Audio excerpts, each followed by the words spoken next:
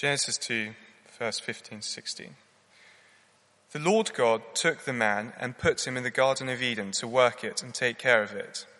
And the Lord God commanded the man, "You are free to eat from any tree in the garden." Genesis 3, verse 1-7. Now the snake was more crafty than any of the wild animals the Lord God had made. He said to the woman, "Did God really say you must not eat from any tree in the garden?"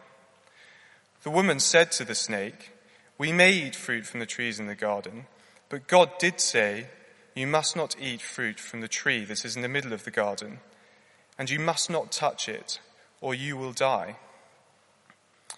"You will not certainly die," the snake said to the woman, "for God knows that when you eat from it, your eyes will be opened, and you will be like God, knowing good and evil."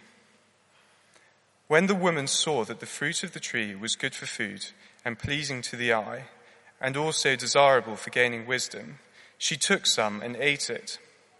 She also gave some to her husband, who was with her, and he ate it. Then the eyes of both of them were opened, and they realized they were naked. So they sewed fig leaves together and made coverings for themselves. Then turning to Revelation 22, verses 1-5.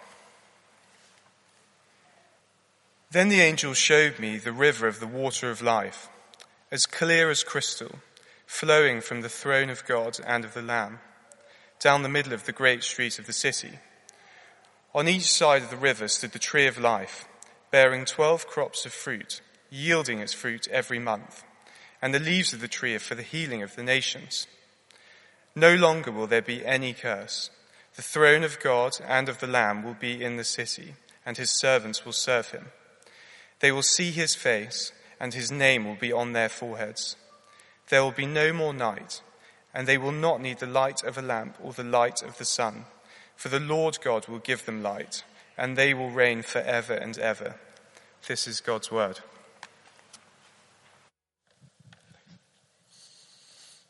Thank you, Mike, very much. Good morning, everyone. Nice to see you. My name is Pete Snow. I'm one of the assistant ministers here. I've come fresh from the church getaway, and it's good to be with you as we study this passage in Genesis, part of our Origins of Life series. So I think it's going to be a good time just for the next few moments. Let's pray together as we begin. Father in heaven, thank you for bringing us here together. Thank you for your word from which we can learn. And I pray that wherever we are this morning, whatever state we're in, however familiar with the Bible, you would have a blessing for each of us. In Jesus' name, amen. There's something wrong with the world. What's the world coming to? What is up with the universe? Have you said that recently? Has someone that you know maybe said that in your hearing? I think perhaps those sorts of statements are common in everyday life. Perhaps particularly so recently. I was struck that when we had the church carol services here just before Christmas in 2016, what we normally try and do in a carol service is lots of guests come in, they love singing the carols, and we try and point out maybe some of the ways in which the world is not meeting their expectations and lead people to Christ who does. I was struck in 2016, it was easier than usual to do that, just because politically 2016 was fraught. Economically, we're not having such a great time in the last few years. Socially, perhaps people are slightly more aware of the problems in society, the fractures. We talk about broken Britain. And I think that this is not just a top-level thing. It's not just that sometimes the elections don't go the way we might be hoping. It's more like when actually we look within the four walls of our own home, we realize that our home life can be somewhat intractable. There's not much progress there either. What is wrong with the world? And I wonder if London is more than usually aware of that at the moment. I want to say to you as we come to Genesis 3 that this is so important. This chapter is so important to Christianity. And furthermore, I think it's not just important to Christianity, it's actually important to life. I want to say to you that if you're a complete skeptic here this morning, this chapter explains a lot of what you see in the world, and I'll try and persuade you of that as we go along, as we look at what it actually says here. It's so important for your view of the world. The fall, as people sometimes call it, Genesis chapter 3, that when humanity fall from grace and what they could have been, is not just a fairy story, it's a historical event, as we were seeing in Genesis 2 last week. But more than that, it's a view of the world. The fall is a view of the world. It's like glasses through which I look at the world and I think, okay, that explains why that is the way it is. That explains why that is the way it is. It explains why I see so much beauty in the world and also so much brutality. Without the fall, without these glasses on, everything in the world is chance, I take it. I mean, that's the most popular view, isn't it? The new atheists would say, well, it's just chance. We happen to be on the rock that is orbiting the star in the universe where things can be incredibly beautiful, but also nature is red in tooth and claw. And there's beauty, but there's brutality. What are the chances? On the other hand, with a Christian view of the fall, this scriptural view, we would say, well, look, that has an explanation. It's not just, look at the way the world is. Look at the polarity. It is, beauty and dignity, they come from God, Genesis chapter 1, chapter 2, as we've been seeing. But evil and sadness, they have an explanation too. We've been calling this series The Origins of Life, and I want to try and put the case to you this morning that doesn't just refer to the good bits. It refers to the bad bits as well. The origins of the good bits of life and the ugly bits. Now, some people, admittedly, cannot get beyond verse 1 of chapter 3. And I sympathize. The snake was more crafty than any of the wild animals the Lord God had made. A talking snake. Okay, this may present some problems. If you're familiar with the comedian Ricky Gervais, he's got a funny stand-up sketch show when he talks about this, and he gets his Bible out on the podium in the stand-up show, and he reads these verses, and he's an atheist, so he's poking fun and having a go. But he says, a talking snake. He says, I think maybe the snake was a mistake in God's plan. And we might think that too as we read it. What do we know about this character? This is such a problem for people, so I want to take just a moment. What do we know about this talking snake? Well, we know, firstly, that it's Satan.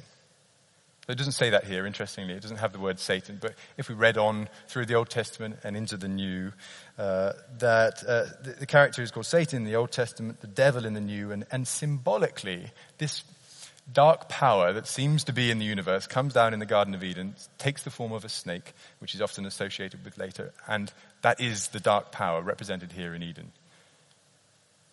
So we know it's Satan. We also know he's an enemy of God, and as we read through just these 7 verses at the start of Genesis 3, we'll see that.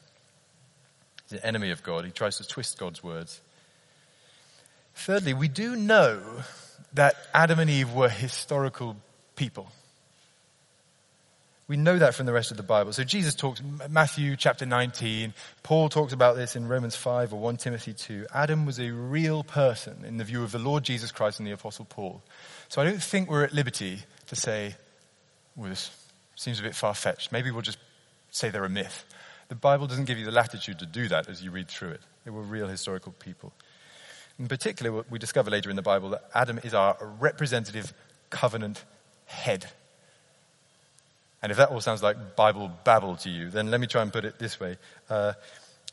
If you want Jesus to be your savior, to save you from the bad stuff in the world, then you do need an explanation for where the bad stuff came from. And Adam in the Bible is the figurative, the covenant head, the representative of where all the bad stuff came from in the world. Otherwise, salvation doesn't mean anything when you get to Jesus. Okay, so that's what we do know about this character, Satan. What don't we know? Whether other humans were around when Adam and Eve were around in this chapter. I don't think the Bible says that. So some people would posit maybe that it would make sense to explain, in chapter 4, Cain somehow gets a wife from somewhere. Some people say, there must have been other human beings around and Adam and Eve were the representative ones God chose. Maybe that also, it would explain, on the other hand, Adam and Eve's existence if we all do come from a common gene pool. Some scientists are willing to say, we do all seem to come from somewhere, so maybe there's an Adam and Eve. You have arguments on both sides. I really don't think the Bible says. I think the Bible is silent on that question. Another thing we don't know, whether Adam and Eve were evolved from apes, and we came forward, Darwin, natural selection from apes, and then at some point, with all this milieu, this group of human-like apes God just sent, right, you two, I'm going to call you Adam and Eve. You're going to be the first Homo sapiens. From now on, the human race is a go. I'll give you a green light. Similarly, I think Christians would disagree about that. And we're not at liberty to say definitely either way. But as I've been trying to argue, Adam and Eve do seem to be real historical people who are heads, representative heads for us here in Eden. If you're an atheist, or an agnostic, or a Buddhist, or anything else in between, I just want to say to you, before we dive into the detail of this, you need an explanation of what's wrong with the world as well. It's very easy to sit here and make fun of Christians for their talking snake, how quaint. But actually, every worldview, every view of the world needs an explanation for what's wrong with the planet. I'm going to try and show you the Christian one. Okay, we've got 3 sermons on Genesis chapter 3. What I want to do just for a moment or two here is try and dissect an anatomy of sin in Genesis 3, 1-7. We'll see what we can learn together from the first sin. And then in future weeks we'll look at the results, really. So one on the first sin and then another 2 sermons on the results of it. The first thing we learn here, first of 2 things this morning, which is on your service sheets, is that Adam and Eve doubted God's goodness. Verses 1-5. They doubted God's goodness. Let's read. Now the snake was more crafty than any of the wild animals the Lord God had made. He said to the woman, "Did God really say you must not eat from any tree in the garden?" And the woman said to the snake, "We may eat fruit from the trees in the garden, but God did say you must not eat fruit from the tree that is in the middle of the garden, and you must not touch it, or you will die." "You will not certainly die," the snake said to the woman, "for God knows that when you eat of it, your eyes will be opened and you will be like God, knowing good and evil." So Adam and Eve doubted God's goodness. This is the first thing that went wrong in the Bible, or in the whole world, we're told. And we get some detail about how it first came about. We get the record of the conversation between the snake and Eve, and I think we're supposed to learn from it and appropriate the lessons for ourselves. What we see is Eve divorcing God's law from God's good and generous character. So she manages to drive a wedge from them, and as the conversation goes on, they get further and further apart. And have you ever noticed how if you only focus on someone's rules, this happens with God, if you only focus on their rules, their cold, naked laws that they've given you, then that is a big gap between the loving person who may have given them to you. I find this in parenting often. It is not like, I don't think, putting a 5-year-old in a room with, let's say, a chocolate fountain, and this lovely fountain gushing with melted chocolate, and then you leave them unattended and survey them, on CCTV from afar to see how long they can maintain, a resistance to temptation.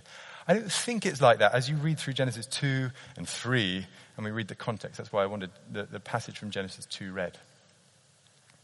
Rather, I think about it more like a holiday cottage. Our family, we had the privilege of going on a little half-term holiday last week, and a friend of ours said, "Well, when you come and use our cottage, it's outside London, it'll be good for you to get a couple of days break, and it'll be totally free." Thank you. We'll be there. So we went along to this lovely cottage. They met us there at the door, sort of annexed to their house, and they said, "Look, we wanted you to enjoy it for free. Please do make the most of it." There were fresh sheets on the bed, towels provided for us, a jug of flowers on the dining table, and candlesticks. It was beautiful, very generous of them. There were 3 rules which they explained to us. Please don't flush anything you shouldn't flush down the toilet because it's old plumbing. So don't put baby wipes or sanitary products down there. Please don't smoke in the house. And please, if you're staying till Monday, would you mind putting the bins out for the binman? 3 little rules. What do you think we said to them when we left? We'd had a lovely stay there. We packed up all the suitcases. We were ready to go. We loaded the car, and then they came out of the house to say goodbye. What do you think I said to her? "I can't believe you gave us some rules. I can't believe we couldn't smoke in the house." I think that would have been a misunderstanding of the situation. Of course we said, "Thank you, this is so generous of you. Thank you for putting us in your cottage and letting us use it." We try to abide by the rules. I think when you arrive at Genesis 3, if we've been reading it, chapters 1, 2, and 3, then we understand who we are. I am not the owner of the house. I'm a guest. glad to be here. And the fact that God gives one rule, focus on that. Sure, it seems negative. That's why I wanted to have Genesis 2:16 read. The Lord God commanded the man, "You are free to eat from any tree in the garden." Incidentally, we should have had the rest of verse 17 read as well. That was my fault. Sorry, Mike. Now, naturally, this leads to some questions about God's character. Why, we might think, did God put the tree there at all? Why put the tree in the garden? Why create the rule? Now, part of me just wants to say, we'll come back the next 2 weeks. We're going to look at Genesis 3 a bit more. We'll look a bit more at the origin of evil when the rest of the congregation is back, and I want to do it well when everyone's together. But we might just observe at this stage that it's a reinforcement of who we are as humans. You know, we're in the image of God, we're important in the world, but we're not God. And I just wonder whether the tree is put there to remind Adam and Eve and the rest of us that, look, you are in the image of God, you get to rule the whole garden, but you are not the creator. You are a guest in this house. And it might be good to have a symbolic thing to remind you of that. And then furthermore, I want you just to see with me that this sin unfolds. And the way this develops is not a straightforward disobeying of God's one rule. It's an unfolding, it's a process. In particular, Eve questions and then twists and then denies.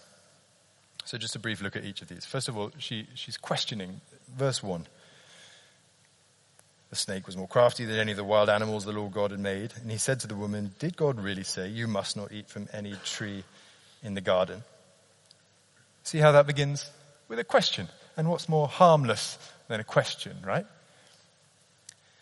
You could legitimately translate it with a slight difference. Verse 1, did God actually say you must not eat from any tree in the garden? You see the difference there? Did God really say, whereas how unreasonable? Did God actually say that? Goodness me. But he starts off by questioning. This is the first mistake in the whole Bible, the first thing that begins to derail paradise, the first storm cloud in the sky, and it is this, that the snake casts doubt on God's word. It is rather trendy in academia and in some churches at the moment to cast doubt on God's word. The Bible, this book which purports to be historical, we can't really trust that. I want to say to you this morning, that was the first mistake. That was the first shadow that passed across Eden. That was the first thing that went wrong. Is it any wonder that some churches in this country are in a pickle, in trouble, theologically, if that's their starting point? Can we really trust this book?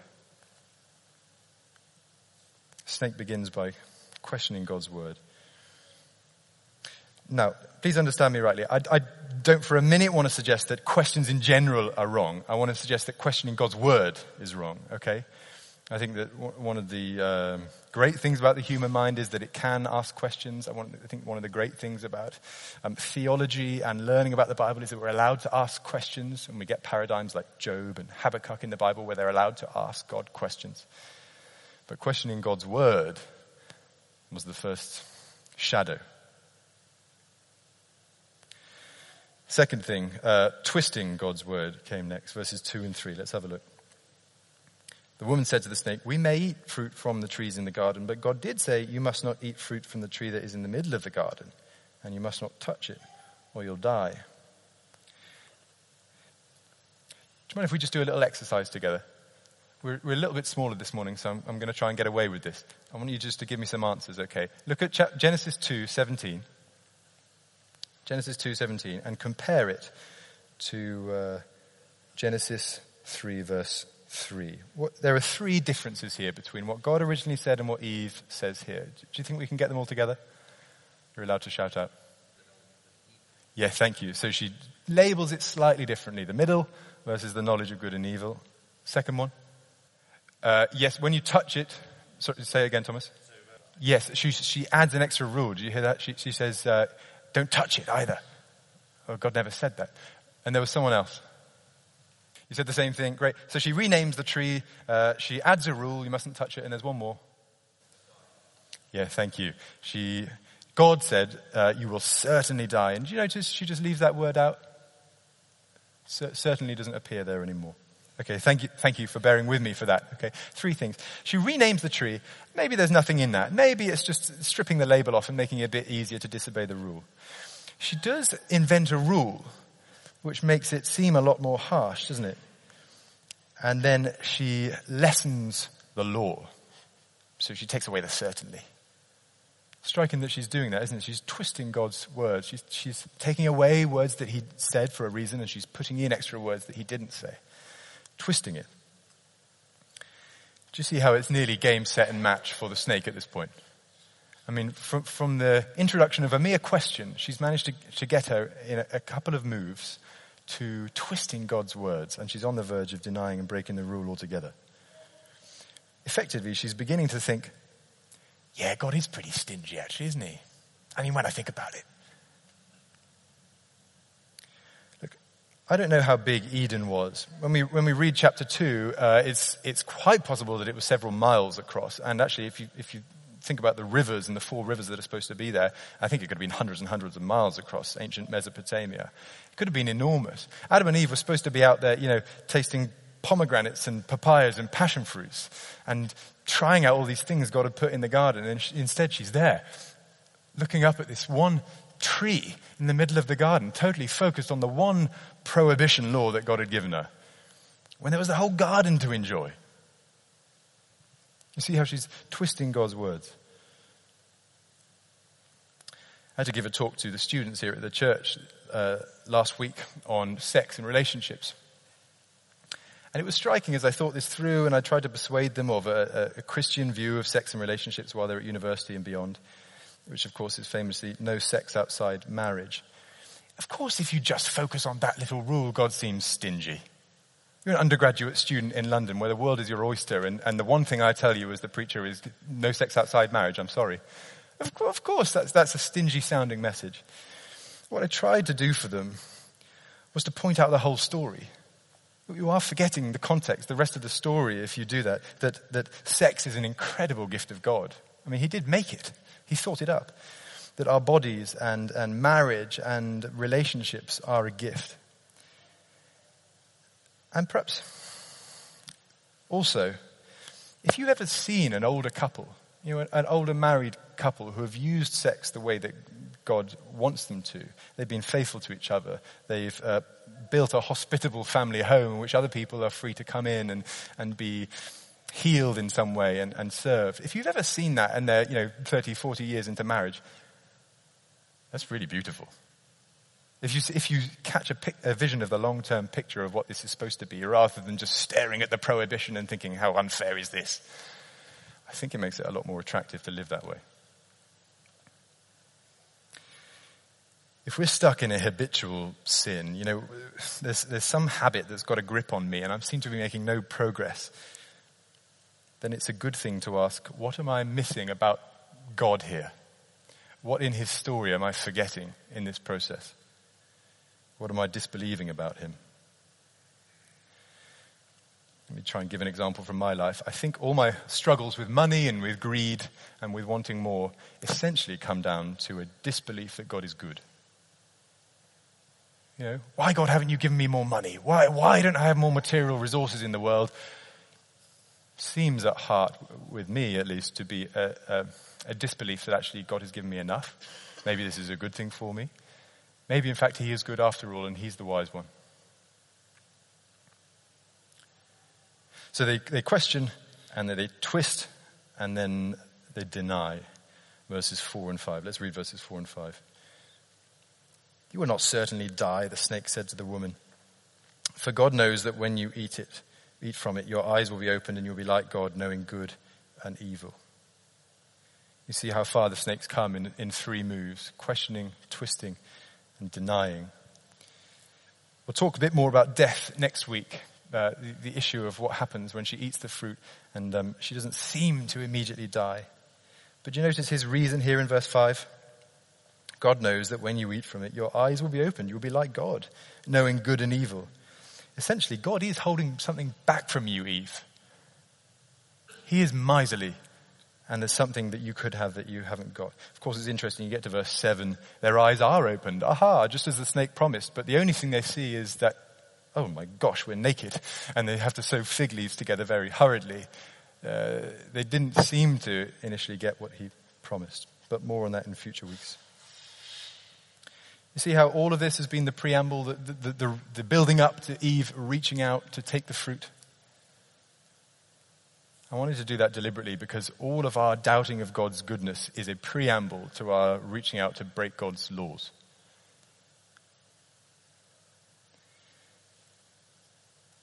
I don't know about you, but the more I go on in life, I don't want any more responsibility.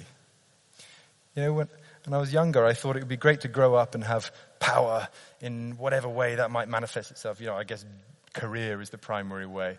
I found that the more power and responsibility I'm given in relationships, in family life, in church, oh Lord, I don't want this anymore. I want to run away and hide.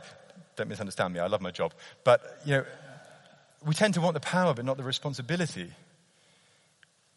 Eve here is building up to denying God's goodness. She's reaching out to take the fruit because she wants the power that comes from it. She doesn't want the responsibility that comes with it as well.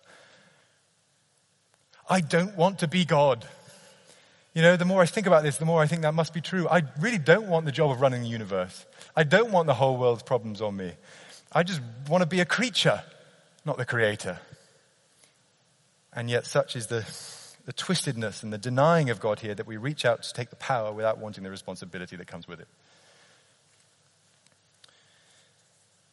Adam and Eve doubted God's goodness. It does, I think, come down to whether or not I trust God. Secondly, and more briefly, Adam and Eve broke God's command, verses 6 and 7.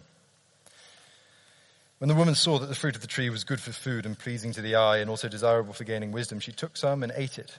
She also gave some to her husband who was with her, and he ate it.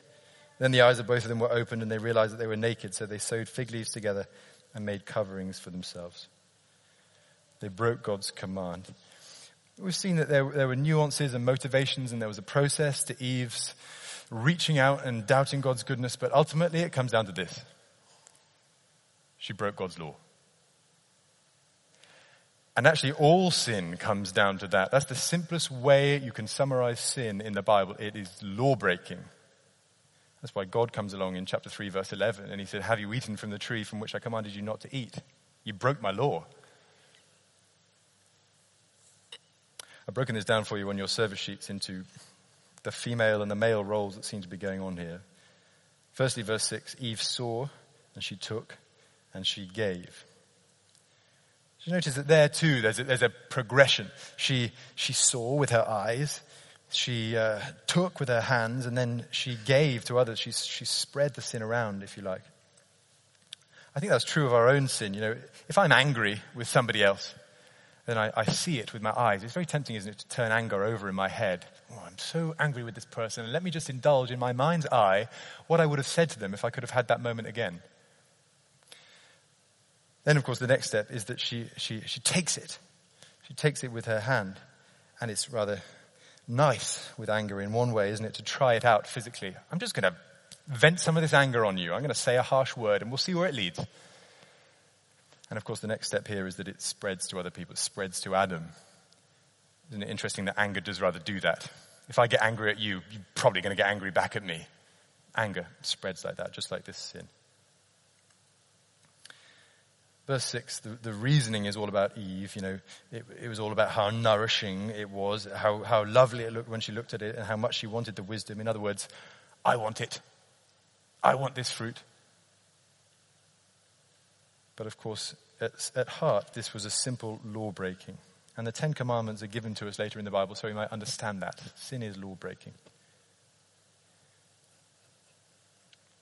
But then secondly, I put here on your sheet something in square brackets, because I want us to see the man's role in this story. I put it in square brackets because the words "he let her see" and "he let her take" aren't actually there in the text. But you see, he does pop up at the end of verse 6, and he ate it too. Isn't that striking? So Adam was there all along, I think we're to understand, and he was passed the fruit and he ate. If it sounded gender imbalanced so far, then please understand this part. He was with her all along. I'm no expert in chivalry or romance, but I think on a normal day, if I saw the woman I love and a snake was near her, I would try and intervene. If I saw the woman I love and a snake was near her and it was talking, something weird would be going on, but I would try and intervene. If I saw the woman I love and a snake was near her and it was talking and it was about to usher in evil into the entire world, I think I would try and intervene, or at least I would feel duty bound to. Do you see how we have an insight here on not just the woman's sin, but the man's? There's a failure here of Adam. Sometimes theologians talk about sins of commission and omission. Eve's sin here is a sin of commission. She is commissioned to do it, but Adam's is one of omission. He fails to do something. Think about it this way. How do you wreck a house? Well, you can either take a sledgehammer to the wall and start knocking holes into it, or you can do nothing. And eventually, over time, the leaks will start to appear, and the mold will grow, and the weeds will begin to appear in the cracks, and your house will be ruined. You can push that a bit further. How do you wreck a marriage? Well, you can go and have an adulterous affair, and you can refuse to be sorry, or you could do nothing. You could show no affection and no initiative, and never do anything for your spouse, and your marriage will be wrecked. How do you wreck a world? Well, you could take the apple, you could listen to the serpent, or you could do nothing. You could stand by while that all happens, and then you could eat it when it's passed to you. From here on in chapter 3, Adam is treated as the leader in the Genesis account. So when God shows up next week, we'll see that God wants to talk to Adam. He actually uses masculine singular pronouns in the original Hebrew, so that he's definitely talking to Adam. I want to talk to you. But Adam's first mistake was abdicating. He couldn't be bothered. Of course, this isn't just a male or female principle that I'm trying to illustrate. It's possible for all of us any time we sin. You can either rush headlong into it, that's a sin of commission, or you can drift into it because other people made me do it, and that's the sin of omission. For instance, in work terms, this might look like failing to deliver a project on time. You know, two employees, they're both tasked with delivering a project. One of them just doesn't show up to work, doesn't turn up on deadline day, doesn't submit the thing the team leader wanted them to. Another one is just careless, abdicates responsibility, doesn't get anything done. One of them was sticking the middle finger up at their boss, and the other one was just drifting along. Both of them get sacked. Of course, it's even worse if the one that was drifting along was supposed to be leading the project, was the one tasked with the actual thing, and they carry the can, which is what we see in Eden. So Adam gets punished for breaking God's command. Okay, we've come a long way. That is Genesis 3, 1-7. That's the first sin. They doubted God's goodness and they broke God's command. Just 2 points of application as we close. Understand yourself and understand the world. First of all, I hope we might understand ourselves a bit better as a result of this account. If we're a human being, then every time I break one of God's commands, whether it's a lie or indulging in sinful anger or stealing something or some sexual sin or whatever it is, that is a failure to trust God. Genesis 3, 1-7 is in effect repeated in our lives every day because we doubt God's goodness and then we break God's command. That is a very humbling thing to realize about the human race and about the world, that we're on a continual treadmill where we break God's commands because we've doubted his goodness. That's why we try and weave confession into church life and I hope into our individual Christian lives. We confess our sin because we understand that we've doubted his goodness and we've broken his command. That's something you've got to understand about the world, our view of the world. Sorry, I've got the wrong heading there. That's something you've got to understand about yourself. Now let me tell you about the world. Understand the world, because the fall is a view of life. It explains why 80% of the world can believe in God, but it doesn't always feel like it does much good. It's because 80% of the world could believe that there's a creator there, but they don't necessarily trust him all the time. And as we'll see in the rest of chapter 3, it knocks the whole of creation out of kilter when it gets cursed like that.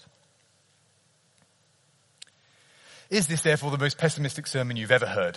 I wonder if the thought has crossed your mind. This is almost the first page in the Bible, isn't it? We're right at the start of the story. I find it very encouraging that in Revelation 22, which was read out for us, the tree of life reappears. You know the other tree that got mentioned in Genesis 2? We've been concentrating on the tree of the knowledge of good and evil, but in Revelation 22, almost the last page in the Bible, we're told that this garden city that our Lord Jesus, the second Adam, has brought into being, this new creation that he's bought our admission to, that he ushers us into, the tree of life is there. The same tree. And the leaves of it are for the healing of the nations. The leaves of that tree are sort of medicinal. They're designed to heal the nations metaphorically. So we understand this when we look at Jesus' work in the Bible, his salvation, that the salve, the balm that I desperately needed on my wounded human being is applied to me through the tree of life and to all the millions of flawed believers who have repeated Eden over and over again in our lives. Let's pray.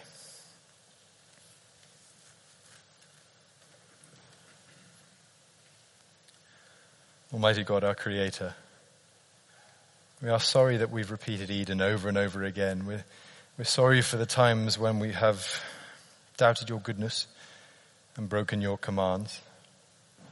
Please help us to understand ourselves and the world better so that we might fight sin. But how we thank you for our Lord Jesus today. Thank you that he ushers us into the new creation, the new garden city, where the leaves of the tree are for the healing of the nations. Amen.